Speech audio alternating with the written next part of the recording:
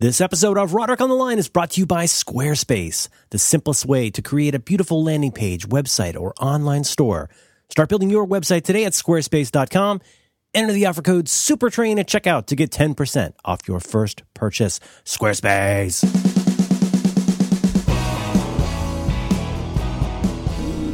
Hello. Hi, John. Hi, Merlin. How's it going? Good. Yeah? Yeah, super. Sorry I'm late. Oh, it happens Yeah. every week. Well, Literally every week. the thing about being late is Yeah, I would love to hear this. it's just, it's time Yeah. is a flat circle. Oh, I see. Yeah, time is a bubble. Is that what it is? Time Why is my bubble always here at 9:59? time begets time. Oh, Time- man. Yeah, time You over help time. a lot of people. How you doing? You doing Time all right? after time. Did you have to do stuff, or is it just the usual? No, I had stuff to do. Oh, that's the worst. There was just a little bit of stuff. This is an exciting episode. This is episode 207 of the show. 207. 207 was my laundry number when I was in military school. Do you remember the mailbox number when you were in college? I think so. Yeah. Oh, gosh. You get these certain 3-digit numbers that just float around. I want to say, actually, you know what? I've got the door from it right here. I stole it when I left school. Roof? Yeah, I stole the door off my. Yeah, it still has the sticker. You saw it. It's got a little old timey door with the window. Yeah. It's still got the J.R. Bob Dobbs sticker on it, and I think it still has the Columbia House sticker for U2's War. So what number was it? I'll find out. Hang on. Yeah. Do do do Do do do do do do do do do. Okay. The lesson of this, listeners, is to steal the things that mean something to you. Yeah, it'll mean more to me. You know what? I should have said it because I was right. 289. 289. Yep. 289. Also a great Ford engine. Is that right? Yeah, the 289 was a hot rod Ford motor. Oh, Hot Rod 289. The 289. It was. Is that cubic inches, John? Yeah, it doesn't seem like a big motor compared to like a 350 Or a 456? or a 456, but a 289, 455, 456, whatever it takes. Double barrel Hemmings. Pow. Hemi. Yeah, Hemming. You got a Hemi Hemi. Hemmings. I want to bore your Hemis. You got a Hemi and a Hemmings. Mm-hmm. A Hemmings is where you would sell a Hemi. Yeah, you put some thrush on the transmission. Yeah, you put a little thrush, put some armor all on the tires. Got a ready to roll. dose of thrush from licking railings. Were you a big Bell and Sebastian fan? I remember when Bell and Sebastian took over the world. Yep. The first, I would call them the first twee. Aren't they the first twee? I would call them more mopey. When I think twee, I think of Cub, or I think of like maybe the raincoats a little bit. Oh boy, Cub and the raincoats. Woo! You know what Cub is? Cub is everyone's your friend in New York City. Now, I don't know why I would sing a Cub song as John Flansburgh, but they're the ones who originally did that song. It's virtually tuneless. It's delightful. Well, that's a John Flansburgh feature. That's which part? The tuneless? Well, no. But that song is a big feature for him in their set. I can't imagine anybody else having written that song but him, and alas, it was not. Wow. It's a good ass song. It's a really good ass song. Yeah, it's a good. Yeah, the ass of that song is good. That's a good ass song. Let me go back in the stack. Bell and Sebastian. Yeah, Bell and Sebastian. I got into them on their like second or third. I think I got in on the Green album. Yeah, it wasn't the gray one or the red one, but I came to love the gray one and the red one. But that doesn't really seem like your kind of music. I was. Let's say I was Bell and Sebastian adjacent. Oh, sure. And you were in the room where it happens, yeah. Yeah, so I was feeling that. I was feeling that. There's songs. They do a thing that I love. You know me. You know I love a mid-tempo power pop song. I do know that. Where if you do it too much above mid-tempo, it becomes like a Cheap Trick song. Well, some Cheap Trick has those too. But like one reason I love a good Teenage Fan Club song that's like a mid-tempo song. That's exactly what I was about to say. Teenage Fan Club. Yeah, you take something like Everything Flows, or a good mid-tempo pop song. If Everything Flows were any faster, it would not be my first favorite song in the 90s. Now, with Belle and Sebastian, they do something different where they've got this kind of like propulsive, it's like downbeat Arthur Lee's Love in some ways. Like they're like that song, If You're Feeling Sinister, it's basically Alone Again, or, you know.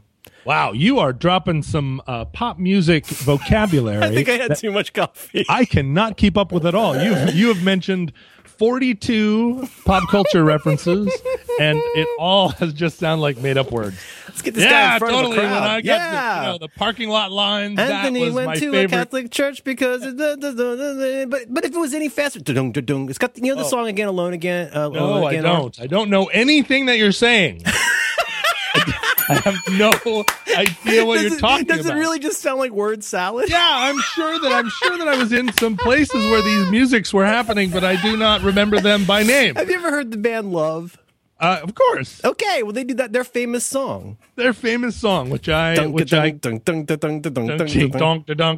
your famous song Donk to Donk. You're referencing that song in reference to another song that it's like songs I don't know all the way down. I lily padded a little hard there. Yes, yes. Okay, never mind. It's not important. No, we came out of the gate and you were like, "Woo, music episode," Woo! And I was like, "Woo!" And then it was like you were waving a dildo in my face. And I was like, I can't, again. I can't be in this music episode. It's only 3 minutes long. Okay. And I'm already just like, wow, let's talk about Led Zeppelin. They're funny and literate. Now, see, I'm going to guess that that's a band Sean liked. That seems like a very Sean kind of band. Well, Belle and Sebastian, not Arthur Lee's Love. Early 2000s, there was a lot going on that it wasn't over my head or above my pay grade. It was just that I was there was a moment where I suddenly felt behind the curve and everything got way softer and prettier. Mm-hmm. But the soft prettiness it didn't convey like either softness or prettiness. It was like a prettiness. It was aggressively quiet and aggressively soft and pretty, I felt. I didn't know where to go with it. That's me and what they call post rock. I've never understood post rock, and I tried because I really felt like that was the jazz of the late 90s. Yeah, post rock was the jazz of the late 90s. Post rock is going to make indie rock look like college rock. Yeah, no, post rock. I didn't get it. I tried the Tortoise. I tried the car band. What was the other band? But there were all those bands, and it was just a bunch of, I don't know. It was like vibes and brush drums and like motor noises. I mean, you're describing American Analog Set, except minus the motor noises. American Analog Set. Mm-hmm. Actually, the Vibes player for American Analog Set plays the Vibes on the Long Winters album, or the Long Winter song Nora. Bing bong, bing bong, bing bong. Said the Vibes. Bing bong. Vibes looks hard to play because you got two mallets in each hand, and you're playing octaves mostly, right? No, I don't think so. You're playing different intervals with two mallets in each hand? Yes. They call them hammers or mallets? What do they call it? I think they call them bongers. Bongers. It would be. There's a woman here in Seattle. An octave. I thought it was like a Mac from Superchunk kind of octave thing. No, I think you can do octaves, but you can. It's like playing the piano. A vibe is set up like a piano. But it's between your fingers? That must be so hard to do. Well, it is hard to do. This is the thing about being good at a musical instrument. It's almost universally hard to do. And no matter which one you pick, and you just pick one and go for it. You're so wise. There's a woman here in Seattle named Erin Jorgensen, and she is a very small human, right? Like she's small in stature and also small in all dimensions. little redheaded. She's cool looking. Girl, yeah, and she has She's got cool tattoos. She has very short hair and very good tattoos, and she plays the vibes spectacularly. And she schleps her. I'm saying a lot of words that are hard to say, and it's early in the morning for me. Spectacularly, she schleps her vibes, which are a gigantic thing. She schleps them all over town, and she's one of those musicians that will play a show with somebody and then schlep her vibes over and play another show. And she that must take such commitment. But she's spectacular, and she has marimbas, which are vibes. I'm going to just throw this out there. I don't know what I'm actually saying, but I think they are vibes made out of wood. Mm-hmm. Marimba. You got glockenspiel, you got the xylophone, you got the marimba, and you got the vibes. The vibes have pipes, I think. Don't they have big pipes? Vibes have actually an electrical component, which is something that is spinning underneath. Like a Leslie? You can turn on and off, and it's as the sound travels down the pipe, this little spinning flap will make it go whoa whoa whoa whoa whoa whoa whoa whoa whoa whoa whoa, like a Leslie speaker. Exactly, basically. That's a Leslie. So badass. But it's an analog Leslie, so it's and you actually got a foot pedal for that. Yeah. At one point in the 1980s, my dad, who had always been a huge fan of Lionel Hampton. Dad decided that his new instrument was going to be the vibes.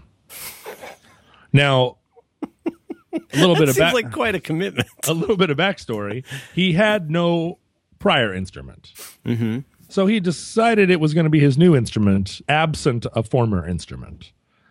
And he was 70? Let's say 70, and maybe 60. He was 67. Let's say that. And he's like, I'm going to get some vibes. This was before he talked like this. It was when he talked like this. He said, I'm going to get some vibes. I was like, I'm not sure where we're going to put him, Dad. And where he put him was in the TV watching room, behind the TV watching couch. I think imagining that he was going to play the vibes while watching the TV. And so there was on the face of it, it makes so much sense, right? You could just be watching your stories or looking at Prices Right. That's right. And you just bust a little Hampton. He only watched TV at night, so there were no stories. There was no Price of Right. It was always. He could watch Magnum. Yeah, I don't think he watched Magnum, but he did. He did watch. He liked to watch war movies, right? He liked to watch old classic movies. So all of a sudden, behind the couch appeared this enormous, shiny set of vibraphones, which he never again touched. Oh, God, it's like a treadmill. He touched them to bring them in the house, never touched them again. So, of course, I would sit there and play the vibes. Wow. To everyone's massive annoyance. And I would sit and, like I've always done with every instrument, I refused any instruction or any information about them and just sat at them and made my own blink, blink, blink. Boom, boom. Well, because it had this electricity and they were fairly loud. No, you're right. I'm thinking that wah, wah, wah, wah, wah kind of sound. Boom, boom, boom, boom, boom, boom. And so I would play these things. I never got the 2 mallets per hand business at all. I just had 1 mallet per hand, but I would do the rapid like kind of stuff with the fast moving mallets. And boy, did I have a time! I had so much of a time that and briefly, this is the best part of this, and I had completely forgotten it until now. My dad said, "You know what I should do? Since I never play the vibes, but you're getting pretty good at it. I've always been intrigued by the steel drum." And there was a brief moment where he was... You mean like the thing that the guys play like at a beach bar? Yeah, that's right. The tune, it's like a 55-gallon drum that's been tuned. That's been tuned, hammered. The face has been hammered in such a way that it can play multiple notes. And that must be quite a conversation piece. well, the thing is, there was briefly a moment where I was super excited that I was going to get a set of steel drums behind the couch, because short of the bagpipes, there's only one instrument. I mean, that is the instrument that if you don't know how to play it, you cannot imagine how annoying I'd put it up there. I'd put violin up there. Oh yeah, and maybe French horn. There's certain ones where you don't want to listen to some. There's certain instruments you don't want to listen to somebody learn to play. The more you mention that, I think that also is true of every instrument. Okay, that's number 2. That's good, right? But so, oh my God, the potential of the vibes, because late '80s, right? I mean, there was a lot of reggae music. Yeah, reggae music, man. I love Kokomo. That's right, Ja Rastafari. And so reggae music was happening in a big way. Reggae rock music, roots rock reggae. Mm-hmm. And the idea that maybe I could find an love interest. the idea of you and your father having a reggae band. You know, like I'd get into that scene through the back door by being the one guy that could, the one white guy that could play the John Brown always hated me.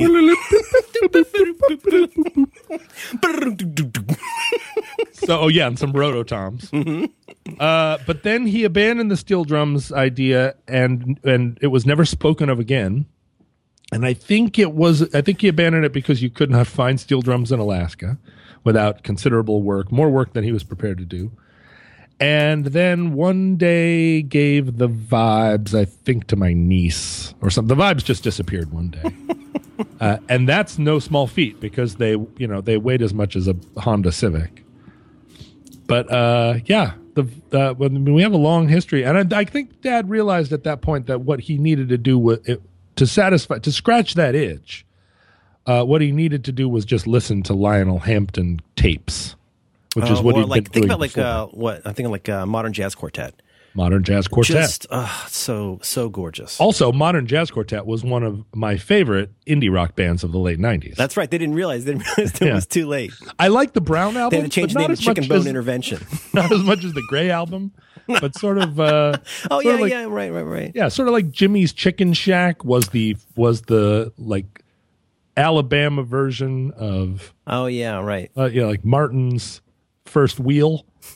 Which was Martin's First Wheel. I can't believe you know them. I had their EP. Yeah, I know. It was printed right onto a shirt. I never knew Martin. No, but I knew his First Wheel pretty well. No, I think Martin wasn't ever actually in the band. I mean, that's one of those funny things. It's like a Ned's Atomic Dust Band. I see. There was an Ned's actual Atomic dust band in the band.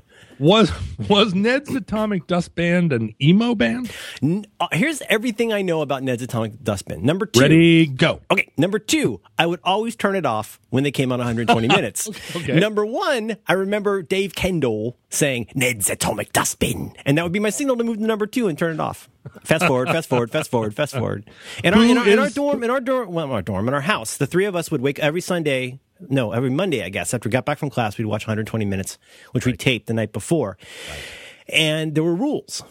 Now, wait a minute. Who is Nigel Dormer? Nigel Dormer invented the window. Quoi? Right. Nigel Dormer did. Sure. Oh, sure. Not Nigel Dormer. You're talking about Nigel Dormer, the one from Cambridge? Nigel Dormer invented the dormer. That's why it's called the dormer. That's right. And John Crapper invented the floor. And so Michael and Dan and I would get home from our classes on Monday. We'd get back to our house and we'd watch 120 Minutes. But there were rules. This is not Nom. This is bowling. There are rules. What are the rules of watching 120 minutes? There are certain things you can and must fast forward over, and other things you don't. Because part of this was...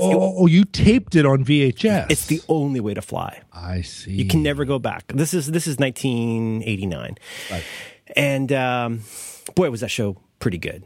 It was good then. It was. I mean, it didn't hurt that there was just so much good music. There was great music. It's funny because when you said that, we were talking about like the quiet bands. I'm just thinking about, and I was in my head. This is a slight derail, but I'm thinking in my head. I wonder if it was just the late 80s and the late 90s. I felt like there was such an explosion of music that felt like it was for me. So you're saying that it might have something to do with the lates? Could be the lates, but it could also be just like what I'm ready for, what I'm into, what's available. Well, wait a minute. Let's trace this for a second. The late 60s. The late 70s? Awesome. Wait a minute. It's the Lates. Oh, this is your time. Put it out. Put out a record. No, you should put out your next record that does okay. And I think in 2018, that's when you drop the banger. So you put out something in the 16s that's like it kind of presages this the new is your Beach movement. Slang EP. This is where you like put out the EP that gets people excited. Have you listened to Beach Slang? Oh, so much. Okay. And what was the EP that My Bloody Valentine put out before Loveless? Before the good one. Though they had Is Anything was one. Is Anything I think was the record before that. Oh no, the one with is it not When You Sleep? But they had the one Glider. I might have been Glider. I think it was the Glider EP. But I mean, Is Anything is still like you could just listen to Is Anything and go, holy shit. Like this This is head and shoulders above most. I mean, I like a fair amount of shoegaze, but like I mean, obviously Loveless is on a different level. Sure, a totally different level. And How that's much shoegaze? That's 91. Yeah. Okay, I might not have a point here, but all I was going to say was we'd watch 120 minutes. I don't know why I'm telling you this. 207 is my laundry number. Arthur Lee's Love. 207 is now. I don't want to derail this. No. Shit, I'm looking back through my note cards here. 207. So the area code of Seattle is 206. That was last week's episode. And 207 is a number, an area code that periodically comes up on my phone when somebody is phone spamming me. Oh, interesting. I could not tell you what that area code is. It's just close enough to 206, as you can imagine. It's one away. Maine. It's Maine, and I'm periodically fooled. Oh yeah. To at least to almost answer it. And you know it's spam. As soon as I realize what it is, I'm like, ah. Could be your daughter in a well, though. Better pick up. I pick it up, and I'm like, did my daughter go to Maine? Is she in a well? You want us to follow you, Lassie? Ruff, ruff, what? What? The coffee's done brewing? 207. So the rule was you could skip past. We usually watch the beginning because they'd say like who the guests are going to be and stuff like that. I thought that the 120 minutes had the kid with the mullet his name was like Frankie or something. First you had Kevin Seals. Oh. Then you had Dave Kendall. And then I think later you had Matt Pinfield, I want to say. Did I ever tell you that I was in a play with Kevin Seal? I saw Kevin Seal in the audience at Torch Song Trilogy. What play were you in?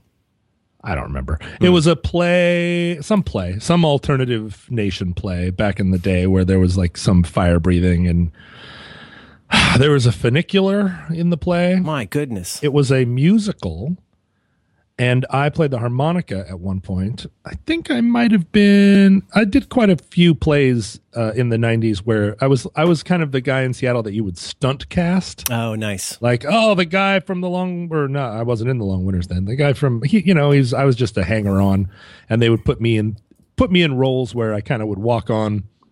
Play a character named Tiny. Yeah, or at one point, I was Cool Hand Luke. Oh, man, really? Yeah, where it's like, here comes Cool Hand Luke. You were the titular Luke or you were Dragline? I was Luke. You were the guy who ate 50 eggs. I was the guy you can't know. Ain't no man can eat 50 eggs. But I came out and was Cool Hand Lukin for a while. But in this play, I played the harmonica and I maybe sang a song about a funicular. Funicular? Funiculae. Funiculum. That's funny to three people. And Kevin Seals was in Seattle at the time doing some Romans plays. Who are here go to their house? No. Conjugate that. Sorry. Funiculae, funiculus, funiculatus. Funiculatum. Funicula.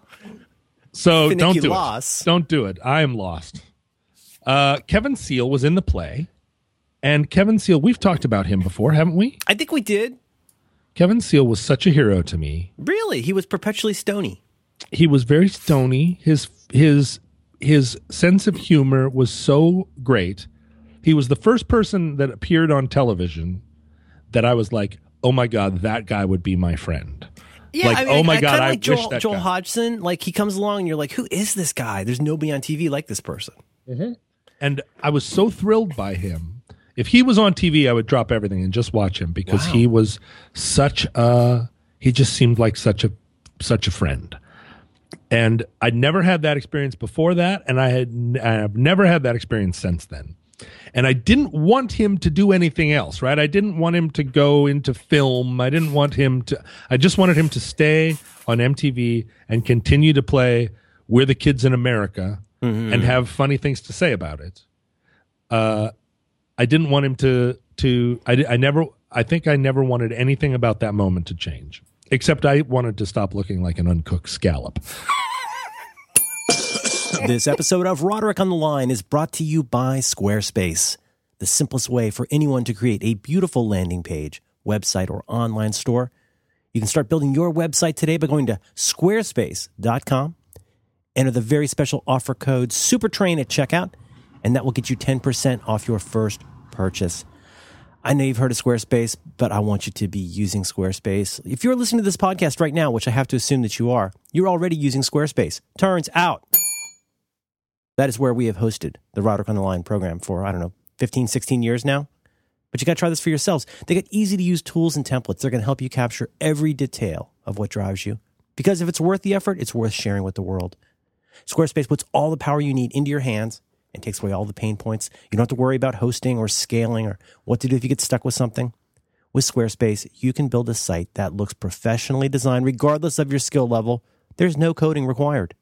You'll easily be able to make your website look and feel exactly how you want. And Squarespace has state-of-the-art technology to power your site that ensures security and stability. They are trusted by millions of people in the world, including John and me. The site templates for Squarespace are just stunning to look at. And they all feature responsive design, which is a fancy nerd way of saying that they're going to look good regardless of the dingus upon which your site is viewed. This is just getting started. Squarespace has tons of awesome features. They got 24/7 support with live chat and email. They got the Squarespace commerce platform so you can sell stuff. You can have a store on your site. How about that? They have this wonderful thing called the cover page. This is a functionality that lets you build great-looking single-page websites like all the cool kids are doing. Rock solid, fast hosting, so much more. If you want to stretch Squarespace further, you can check out their dev platform. Now, here's the thing. If you sign up for a year, you're also going to get a free domain name. That means you can name your site whatever you want. And the Squarespace plans start at just $8 American per month. That's a pretty screaming deal. Start your trial today with no credit card required. Start building that website by going to squarespace.com. And when you sign up for Squarespace, make sure to use the offer code SUPERTRAIN at checkout. That'll get you 10% off your first purchase. And it shows your support for Roderick on the Line. Our thanks to Squarespace for supporting Roderick on the Line and all the great shows. Other than that, he was perfect. And then, so I'm in this play with him, and what? He's like 2 years older than me. He wasn't that old. That's sickening. And he's like, he had a wife and kids. He moved to Seattle. He's still super nice. He's exactly in person like he was on TV. Oh, that's so nice to hear. Yeah. But he wasn't on TV. Now a lot of those people that were on TV in the 90s, they continue to have careers as like comedians or people. You know what I mean? Like Michael Ian Black was on TV in the 90s, but now he continues to just sort of be, he's a character in the world. Yeah. Right? And Kevin Seal didn't, I don't think, make that transition. He's a stay-at-home dad. Stay-at-home dad. I'm reading it right now on the Wikipedia. Yeah. He lives there with his wife. He does voiceover work and is a stay-at-home dad to his son. Can you imagine? Isn't that nice? You're almost a stay-at-home dad. Well, I don't really work. So, I think technically. I think you're 9/100ths. Yeah, I'm a phone-it-in dad. Aw. And the rule was that if it was a song we had not heard, even if it was something that we were not into, even if it was Ned's Atomic Dustbin, you had to listen, you had to stay, and that's maybe where I got the habit. You had to listen through the first chorus. So you basically had to listen to a verse or two and the chorus. And then by consent, the three of us would vote on whether to listen to the rest of the song, and it was almost always like a skip it. But that was the rule. Was this yet the era of the super long intro, or did that come in the early 90s? That feels a little more like a 90s thing. This is to me the heyday of MTV. This is when, I don't know. Obviously there's the totally just a coincidence that you were 19. Well, when MTV first came along, it was for hobbyists. You had to really sit there and wait for a video you liked to come on because they had like 200 videos, period. Yeah. And, they all seem to be the Motels Only the Lonely. Well, or except Iran. There were the same videos you'd see over, Oliver's Army, the same videos you'd see over and over and over. What was the band from New Zealand that was fronted by the brother of the young kid that ended up being the Crowded House guy? Split Ends. Split Ends. I would wait for hours for their videos are so weird. Yeah, that they were one of the ones that were not in heavy rotation. Yeah. But boy, by the time a Split Ends video would come along, I would have seen Iran like 6 times. Yeah, but you would see like Split Ends. You'd see I Got You. You'd see 6 Months in a Leaky Boat. I got you. And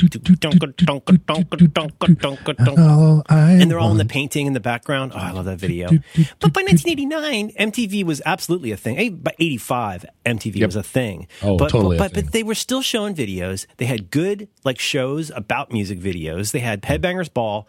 They had, that's the one with Ricky Frankie. Ricky Savage. Not Ricky J. He's the one that the can. Cards. Where are these cards coming from? I can't get rid of these cards.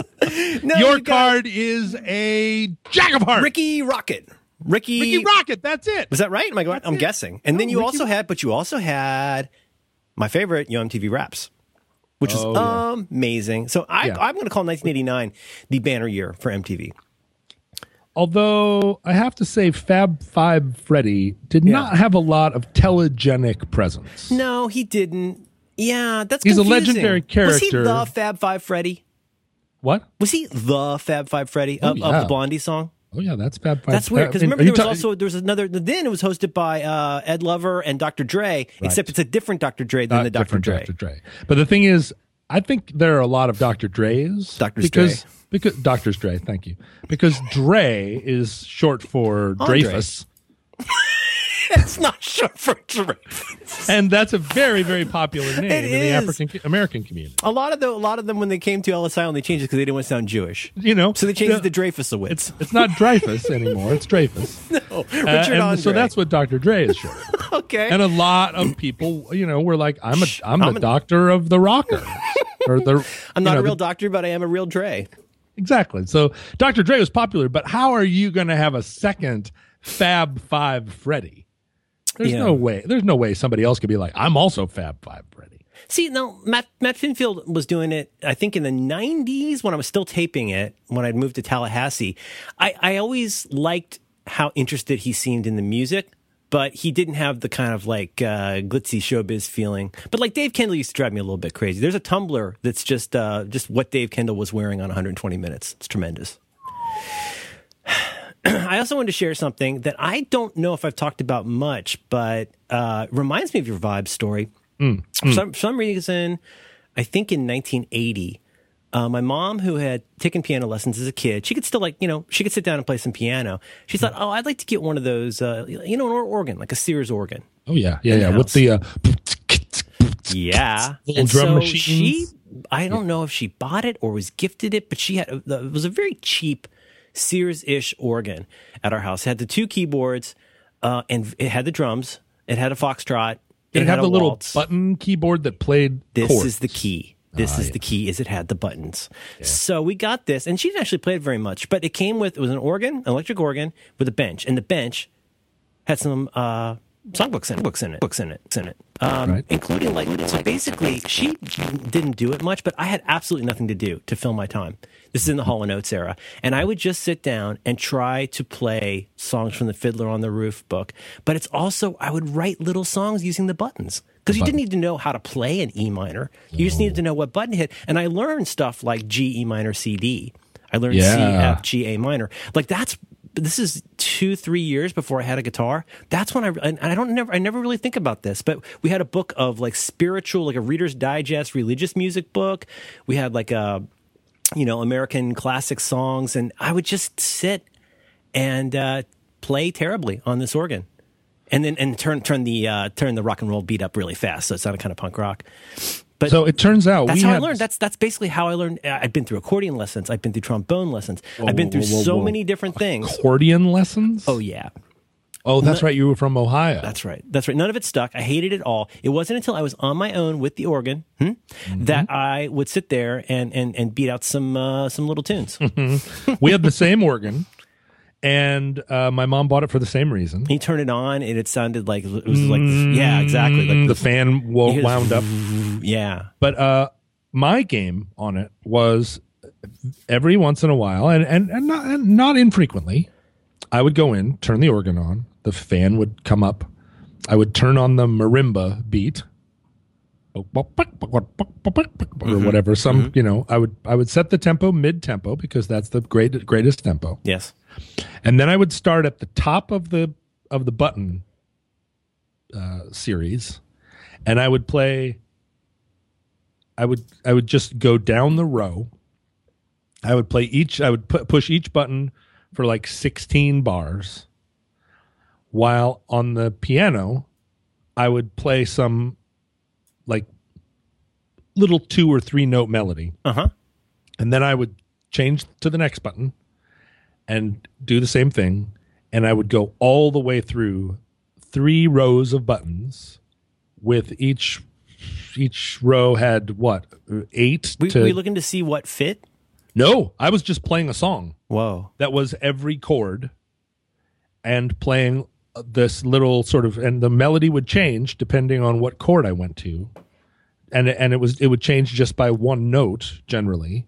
Because you would hear like, oh, that note doesn't fit anymore. Now I have to play that note, play this little thing. And playing the entire song probably took 15 minutes because I had to make it, I gave every chord. It's almost like what, like exercise, like running a circuit. Yeah, right. Every chord I would give 16 bars, and I would just find in the little 3 notes of I would find the little melody. Wow. And just work my way all the way through it. And my sister would hear me doing it and come in and dance. And this was like a thing. And then I would get to the end and I would turn off the organ and I would be done. Sometimes if Susan was really dancing and I was really having a jamming time, I would start over at the top again and I would work my way back through the buttons. Isn't that amazing? Yeah. And it was, I don't know what I was learning. I was just learning some kind of like, here's how little melodies change when you move from, I'm not even sure I understood what was happening.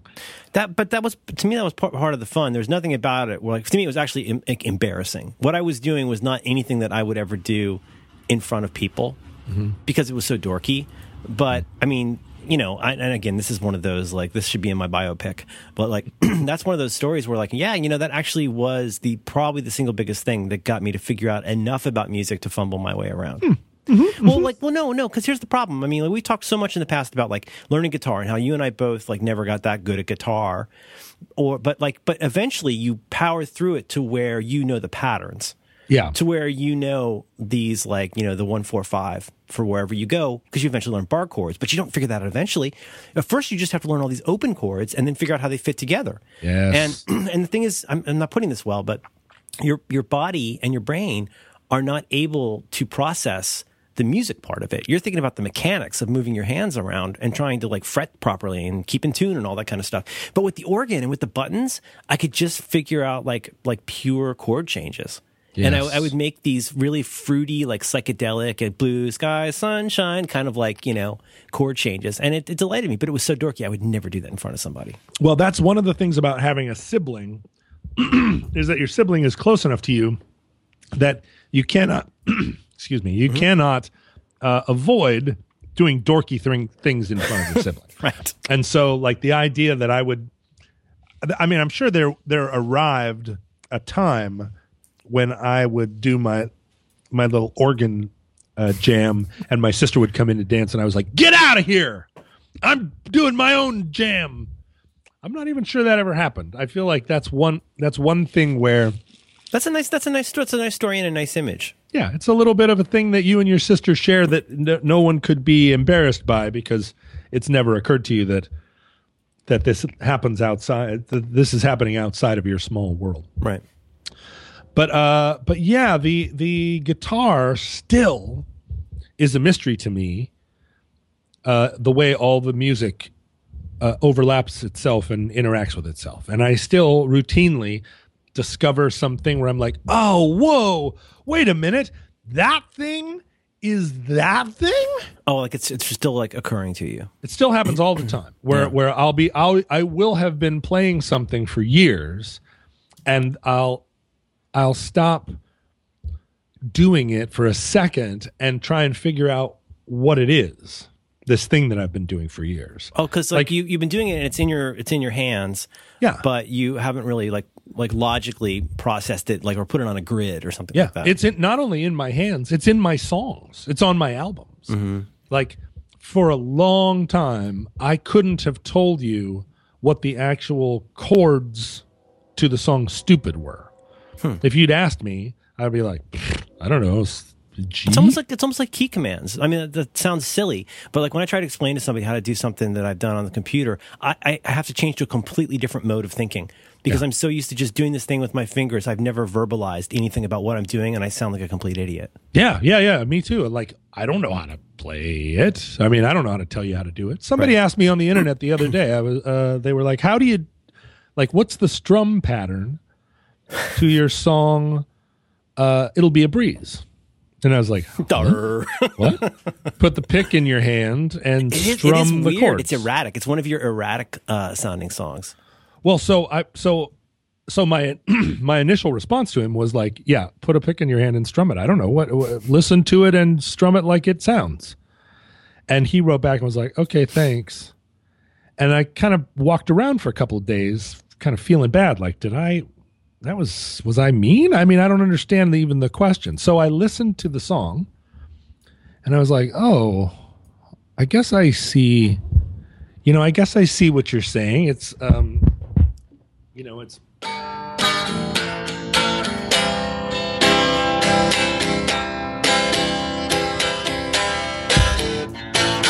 I don't even know the chords.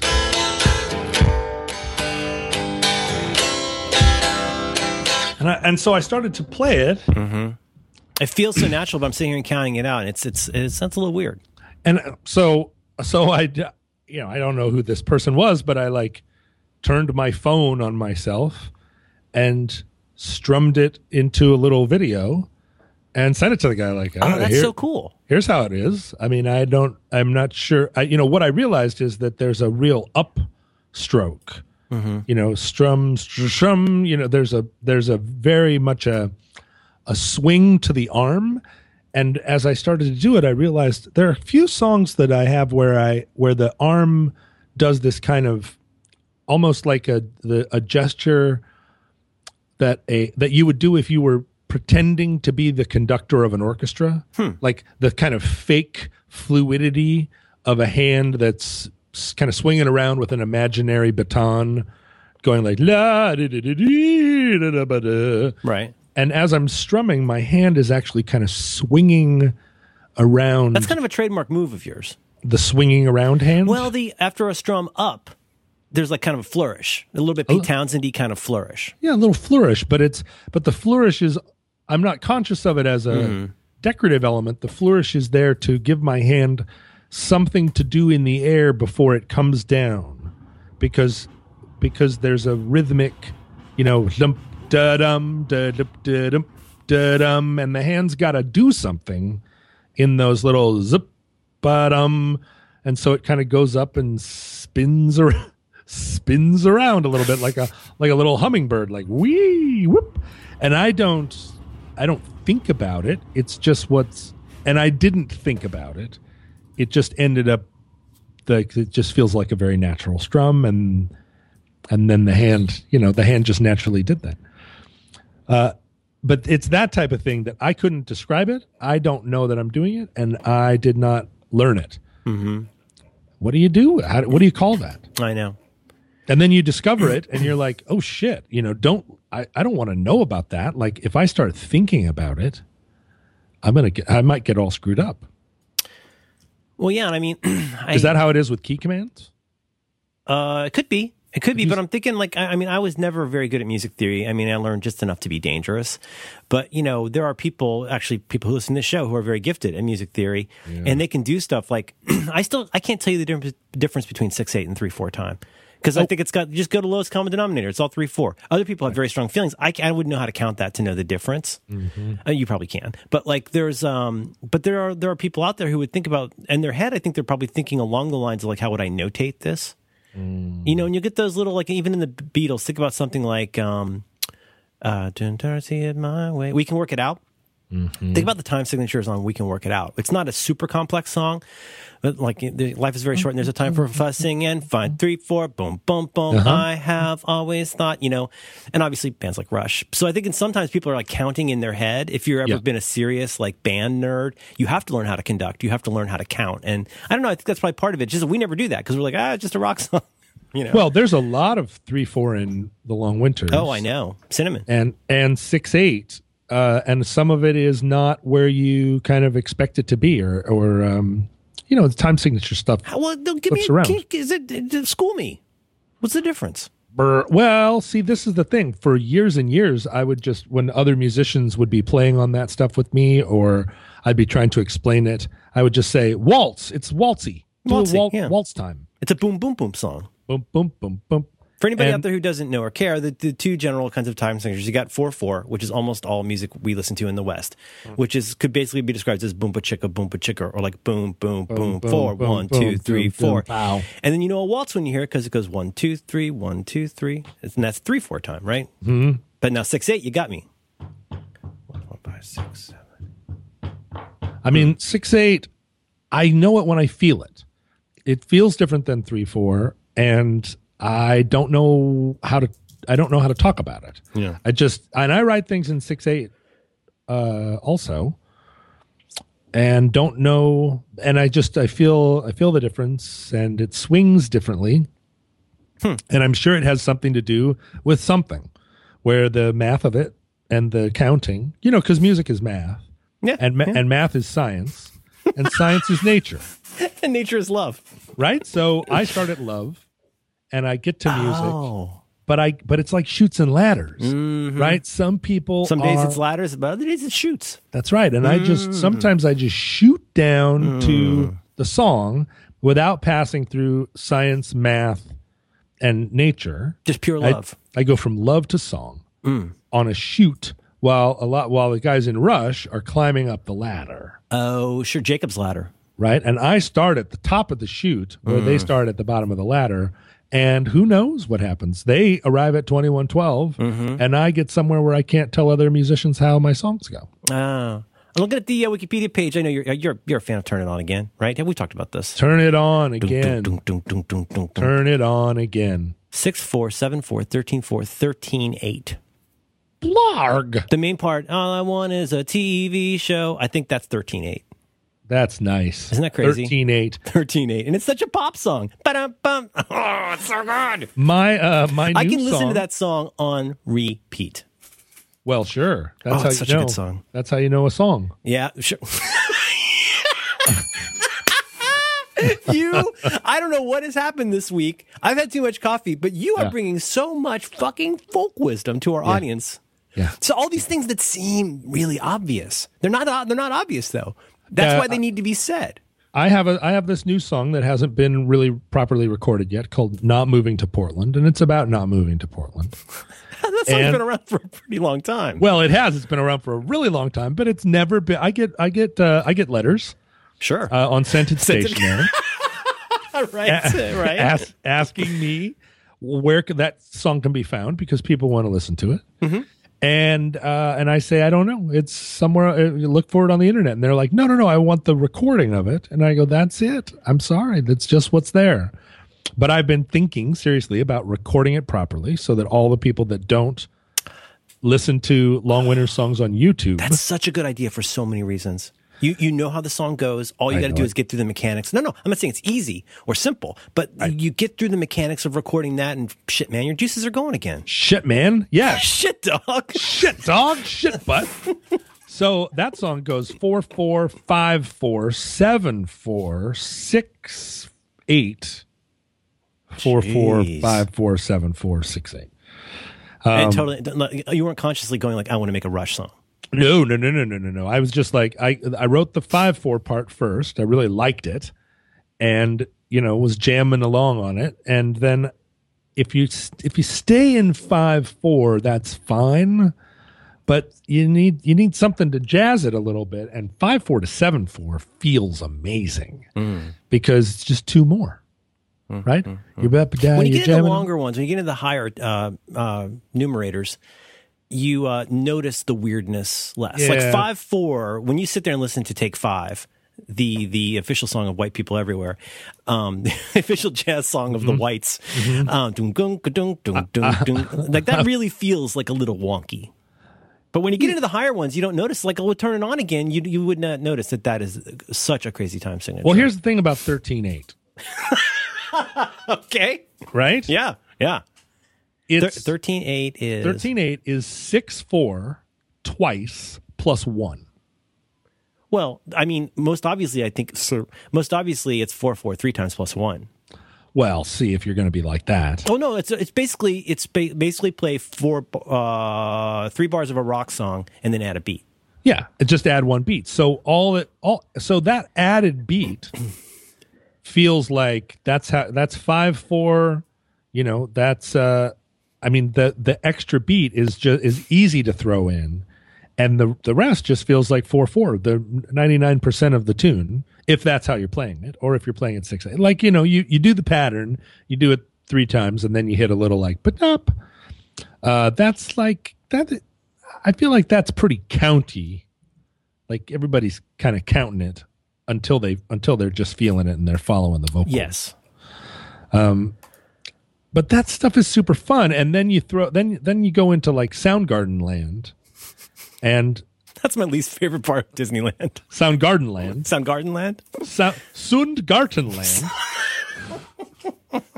No, that's the other band. Soundgarden is. What was I singing? You were singing the Pearl Jam band. Oh, but I'm doing Pretty News to the tune of Eddie Vedder. Well, but. And I don't like what you got. And then he goes, hang firm. Firm. Doesn't he sing back up on that? Yeah, because that was... Because they're both in the Green River Band. That was the band when... Well, Eddie Vedder was never in the Green River Band. Oh. And either was Chris Cornell. So the guy with the hat and the bass was in Green River? The guy with the hat and the bass was in Green River, and Stone Gossard was in Green River. Stone Gossard. And, see, Green River was Pearl Jam plus Mudhoney. Genius plus love equals Jackie Rogers Jr. But you're thinking of Temple of the Dog, my friend. I'm gonna reach down and pick the crowd up. Boom. Which one is that? That's hungry. Yeah, hungry. I'm not hungry.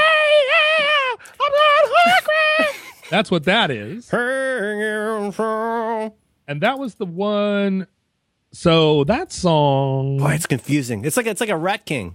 It is a Rat King. Very difficult to figure out all these bands. That was the introduction that the world had to Eddie Vedder. They'd never heard of him before, and that music video of them, I guess, standing on a beach around a campfire. The Hungry song. Yeah. Oh, I thought it was the one before Jeremy. 10. Oh, yeah, but even Flo came. So my understanding of that era, which let me just jump out and say is pretty comprehensive, is that Temple of the Dog came out. That was Chris Cornell. Now, for anybody following along at home who doesn't care, you need to start caring. Stop not caring is one of my. That's one of my mantras, you right? You are so wise. Right? Stop not caring. Stop not caring. So there was a guy in Seattle named Andrew Wood who fronted a band called, what the fuck were they called? Mother Love Bone? Love Bone. Mother Love Bone. What about Mudhoney? Is Mudhoney from Seattle? Oh, yeah. Keep it out of my face. Keep it out of my face. That's right. Touch me, I'm sick. Touch me, I'm sick. See, they're in a whole different place. But they got lumped in with all that. The lead singer of Mudhoney he works at Sub Pop Records. Huh. He's still around. That makes sense. They're all still around because Seattle. You know what I mean? Everybody's down with the cause here. It's like a college town. Those guys are definitely down. They're down with the struggle. But Andrew Wood was a very flamboyant lead singer of Mother Love Bone during the era where it was unclear whether Seattle was going to be like a hair metal town or whether it was going to be something else, like a shitty grungy town, which is what it ended up being popular. Oh, there we go. Mother Love Bone. So Mother Love Bone they were hair farmers and they were wearing scarves and eye makeup. That's kind of glam. Very super glam, and it was coming out of the like Poison, put a cherry on it, whatever LA scene. Oh, look at that! They do. I had no idea. They look a little bit, or like Jellyfish minus Pop. They've got a kind of like a '60s throwback kind of thing. Yeah, but that was what was happening in '89, right? That. Everybody's wearing paisley shirts with big poofy sleeves and type of guitars. And like look what the cat dragged in style, like teased up hair. And so that band also had, they were like one of the big bands here at the time. And Stone Gossard was also in that band. Jeff Ament was in the band. So they went from the one band with Mudhoney, where they were pulled in different directions. Because if you look at Green River, the Mudhoney, so it's half Mudhoney. Steve Turner, the guitar player of Mudhoney, is in Green River. There was also a band called Green Apple Quickstep, and I keep stumbling over them. But so those guys were punk, and then Stone and Jeff were like glam. And in Seattle at the time, you could just do that. Wow. You know what I mean? You could just do that. You could just have a band that was like half punk, half glam. But then it turned into Mother Love Bone, which was all glam all the time. Okay. All glam, no sham, is what we used to not say. And Andrew Wood was one of these guys that was like, can I get the ladies up here? He was like a David Lee Rothy kind of guy. Yeah, right. And he was, wait a minute, wait for it, Chris Cornell's roommate and best friend. Turns out, Chris Cornell's roommate and best friend. And Chris Cornell was in Soundgarden. Sundgartenstein. But Soundgarden was not especially glam. They were much more they weren't like punk either. They were like metal. They were Zeppelin-y metal. Zeppelin-y metal. Yeah, but no, wait, were the Melvins from Seattle? The Melvins were from Olympia, Washington. Okay, sorry. All right. And they repped South Sound pretty hard. But the Melvins were again, the Rat King. For me, Melvins are more like Sabbath-y. Yeah, like Punky Sabbath. Yeah. The Melvins were very influential because the Melvins were the band that Kurt Cobain wanted to be in. They were the cool band that Nirvana was always sort of like, hey you guys, can we carry your amps? Okay. Like they were seriously they were like the godfathers of that vibe. But the Melvins had no time for any of this bullshit. They weren't into glam. They were doing their own South like Olympia style. That's the shit where they had like moss growing in their nostrils and stuff. Like that part of Washington is just what is the equivalent? There is no equivalent in California. There are definitely equivalents in Oregon to this. It's like a college town full of anarcho hippie. Kind of like Santa Cruz? No, because Santa Cruz is too clean and too surfer.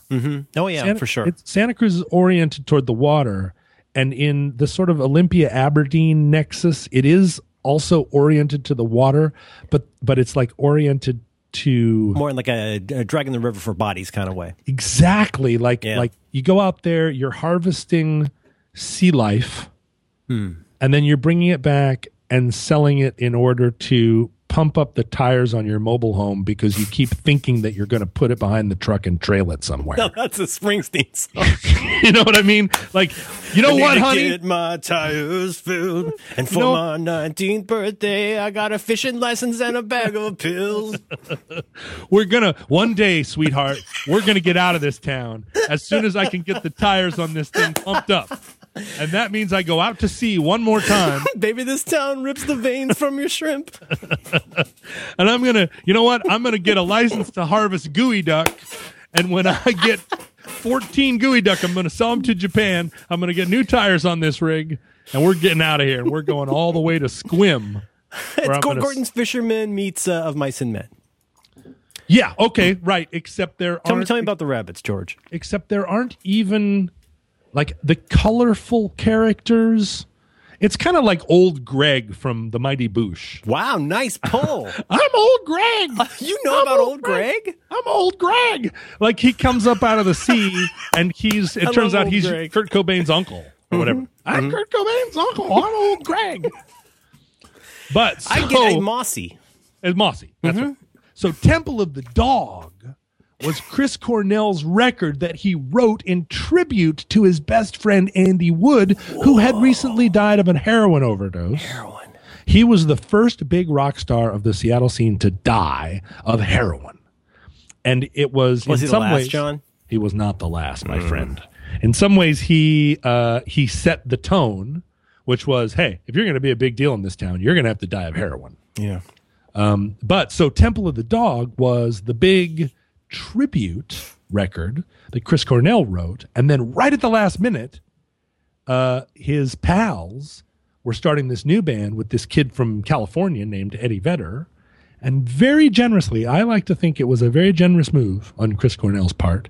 He was like, well, why don't you sing on my tribute record to Andy Wood, he sang lead on that song. A guy you never met, right? Or, I mean, if Eddie Vedder met Andy Wood, it was not... This is behind the music, my friend. I did not know these things. Yeah, whoa. No, Eddie Vedder wouldn't really have met Andy Wood, because the reason that Stone Gossard and Jeff Ament even met Eddie Vedder was because their band with Andy Wood had just broken up because Andy Wood died. And so they were like, well, we want to do this. Let's form a new band, and we'll put out a call for singers. So Chris Cornell's like, yeah, man, why don't you sing on this tribute to my old best pal that was the singer of your bandmate's old band? And like, here you go. Why don't you take the lead on this tune that becomes the big MTV smash that really touched off the whole Pearl Jam, Soundgarden metal side of MTV grunge. Ta-da! Boom, stick the landing. Seattle rock history. Kapow. Kaboom. There it is. And all those bros knew each other and were all bro pals back in the day. And your good friend Jason Finn also knew all those bros. Look at that. Again, always comes back to Jason Finn. Jason Finn, he was there in his band Love Battery. Right. Who are not very good, let's be honest. Jason Finn, did I ever tell you the story? We were walking down the street one time. It seems like now many years ago, but he was probably already 33 years old. And he's like, "Go on, I'm gonna get a tattoo." I was like, "Do you have any tattoos now?" "No." "Well, you're in your 30s. Why are you getting a tattoo?" "I'm gonna get a tattoo of Love Battery." I was like, "Love Battery, your band that broke up 10 years ago?" And he's like, "That's right." And so we walked into a tattoo parlor. I don't even know why. I don't know why I was there. You just encounter him on the streets a lot. You run into him a lot. Yeah. You have many of your anecdotes involving Jason Finn involve you running into him on the street. Yeah, you run into and then you guys go have a little adventure. That's what you do with Jason. Or you have certain questions about what he's doing in that neighborhood. Yeah. Or he has questions about what I'm doing in the neighborhood. But so we went into this tattoo parlor that was back behind the hair salon, kind of up above the Taqueria Express. And he sits in the chair and he's like, "Here's what I want." And he pulls out the cover art to his Sub Pop release from 1990 or something like that. And he's like, "Put that on my arm." And it's the only tattoo he has. Wow. Yeah. And it was some kind of retro. At the time I was like, is this revisionist? Are you putting this tattoo on you as though you had it on then? Oh, I see. I've had this shirt all along. Yeah, exactly. You know what I mean? Like, yes. This is your band, but you didn't get a tattoo of your band when it was a band. Now you're getting it as post-band. It would almost be like you'd have to Instagram it a little bit. I mean, you know what I mean? Add a filter. Like, you wouldn't want because he could afford some pretty good ink at this point. You'd want to get the kind of shitty tattoo he would have had in 1990 to have it be legit. But he said, no, it's not revisionist. I just, that band was very important to me, and I want to I want to commemorate it. Good for him. And what's really sad is that when Love Battery gets together now to play shows, I think they get a different drummer. Oh, not come because Jason isn't a fantastic drummer, but just because Seattle music politics is weird, and I think maybe Jason left. That's horrible. That's like the world's least interesting O. Henry story. Well, except Jason left Love Battery in a lurch when he got cherry picked to be in the Presidents of the USA. Band he's still playing in. Yeah, well, no, he's not anymore because the singer of the Presidents of the USA, he does kids music now, decided he wanted to do kids music exclusively. Casper Baby Pants. And that's right, Casper Baby Pants. I follow him on the Twitter. He's a very big deal, and his music is very spectacular, right? And he was like, you know what? Being in a rock band full of people that are playing for grown-ups all the time means that I have to travel all around and play these shows for dummies, and everybody's drunk. Flown in to make 5 or 6 figures in a stadium for the weekend. Yeah, but he's, it's honestly like... No, I know, dude. Yeah, he doesn't need the money anymore. I'm no Casper Baby Pants, but believe me, I understand. Yeah, he's a guy that's like, I don't want to stay up until midnight to wait to play for a bunch of drunks. I want to sleep in my own bed, and I can make music for kids who really love it. But that's nice. So what are you going to do with Jason? You got to put that guy to work. Is he playing in a different band now? This is the thing. Jason needs a job now. You should have him play with you.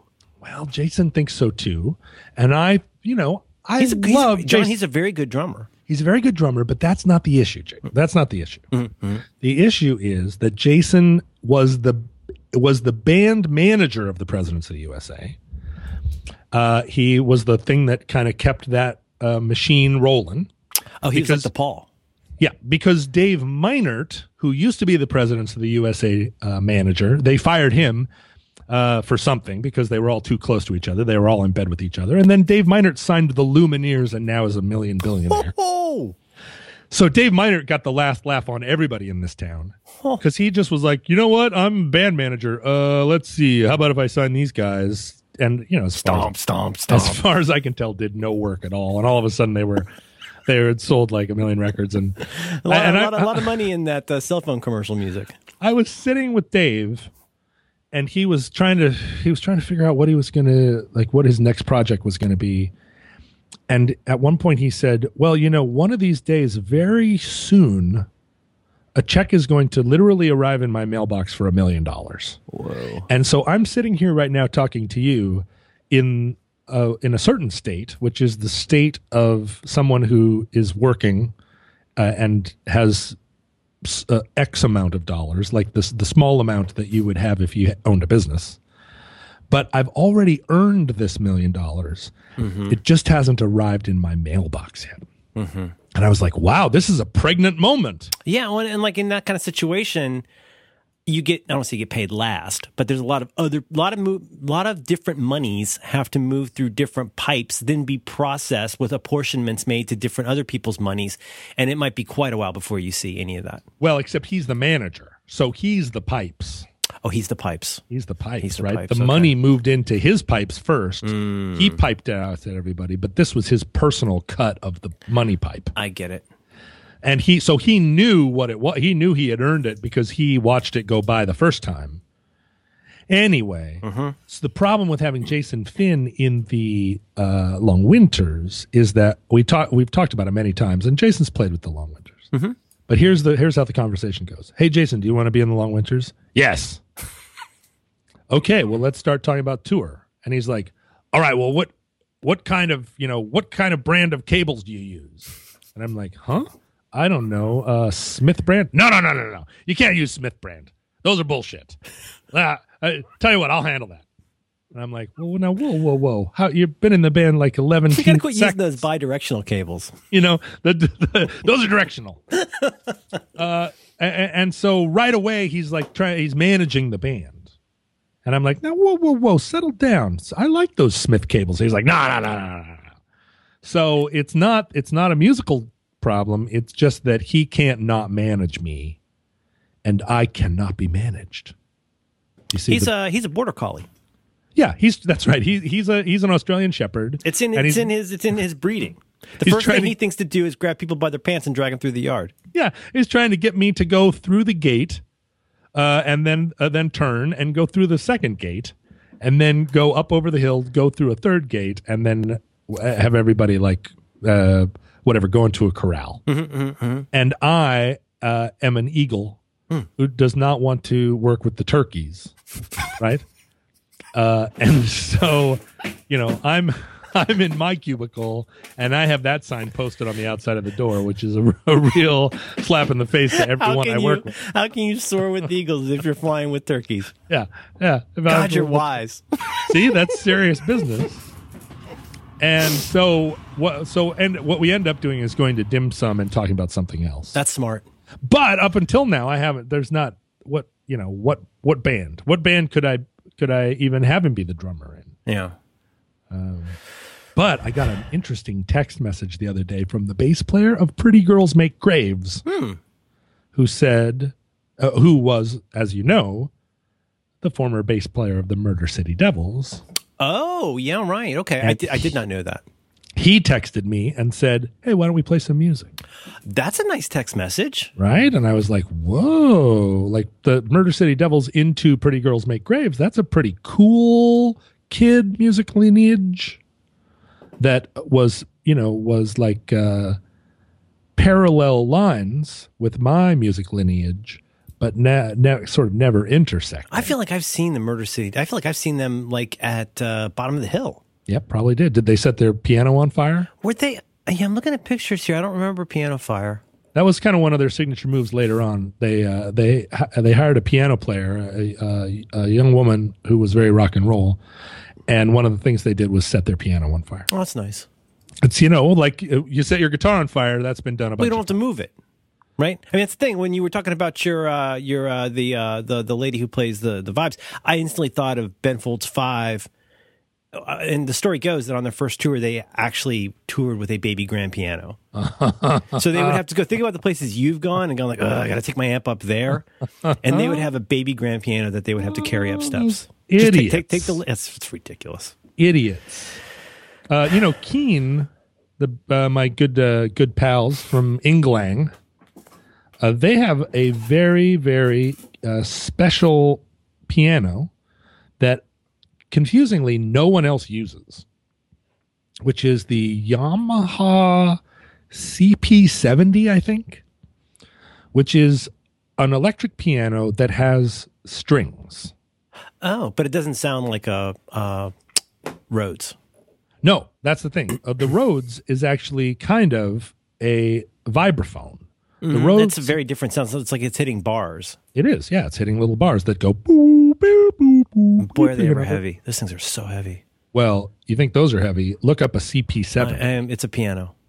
Yes. It's a infant grand. But it's collapsible. It collapses into like the... Wait, this has strings and hammers in it? Yeah, but it's an electric piano. How does it stay in tune? Like if you're like going through Florida, how would it stay in tune? This is the thing. So Keen, this is their signature piano. Okay. It's on all their things. Tim Rice Oxley plays it at every show.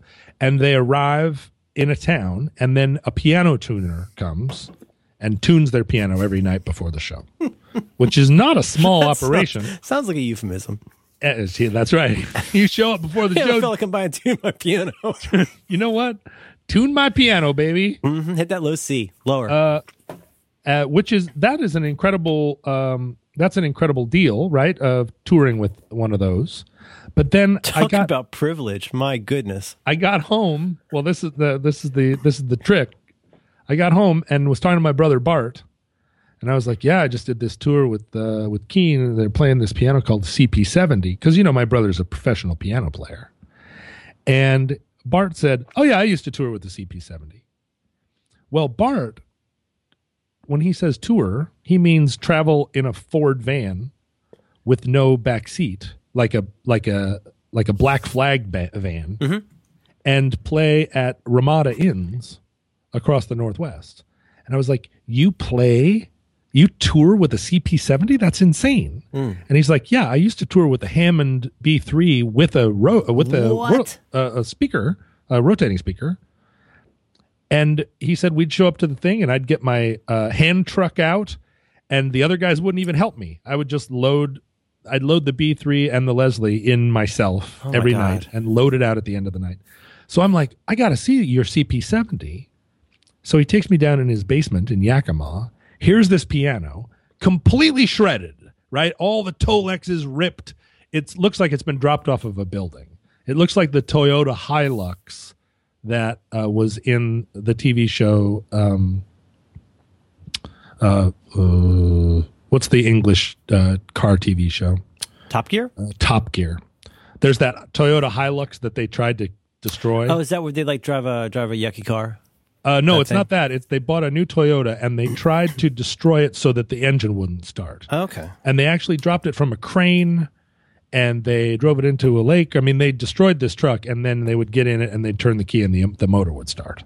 It was kind of like a running game. To show how durable it was. To show how durable it was. Got it. Okay. Anyway, so Bart's like, yeah, I don't want that fucking thing. It's taking up my basement. And he gave it to me. Wow. And right now, I have a totally trashed Yamaha CP70 in the closet of my back bedroom. And I don't know what to do with it. But I can't throw it away. You could get rid of it. Well, I could.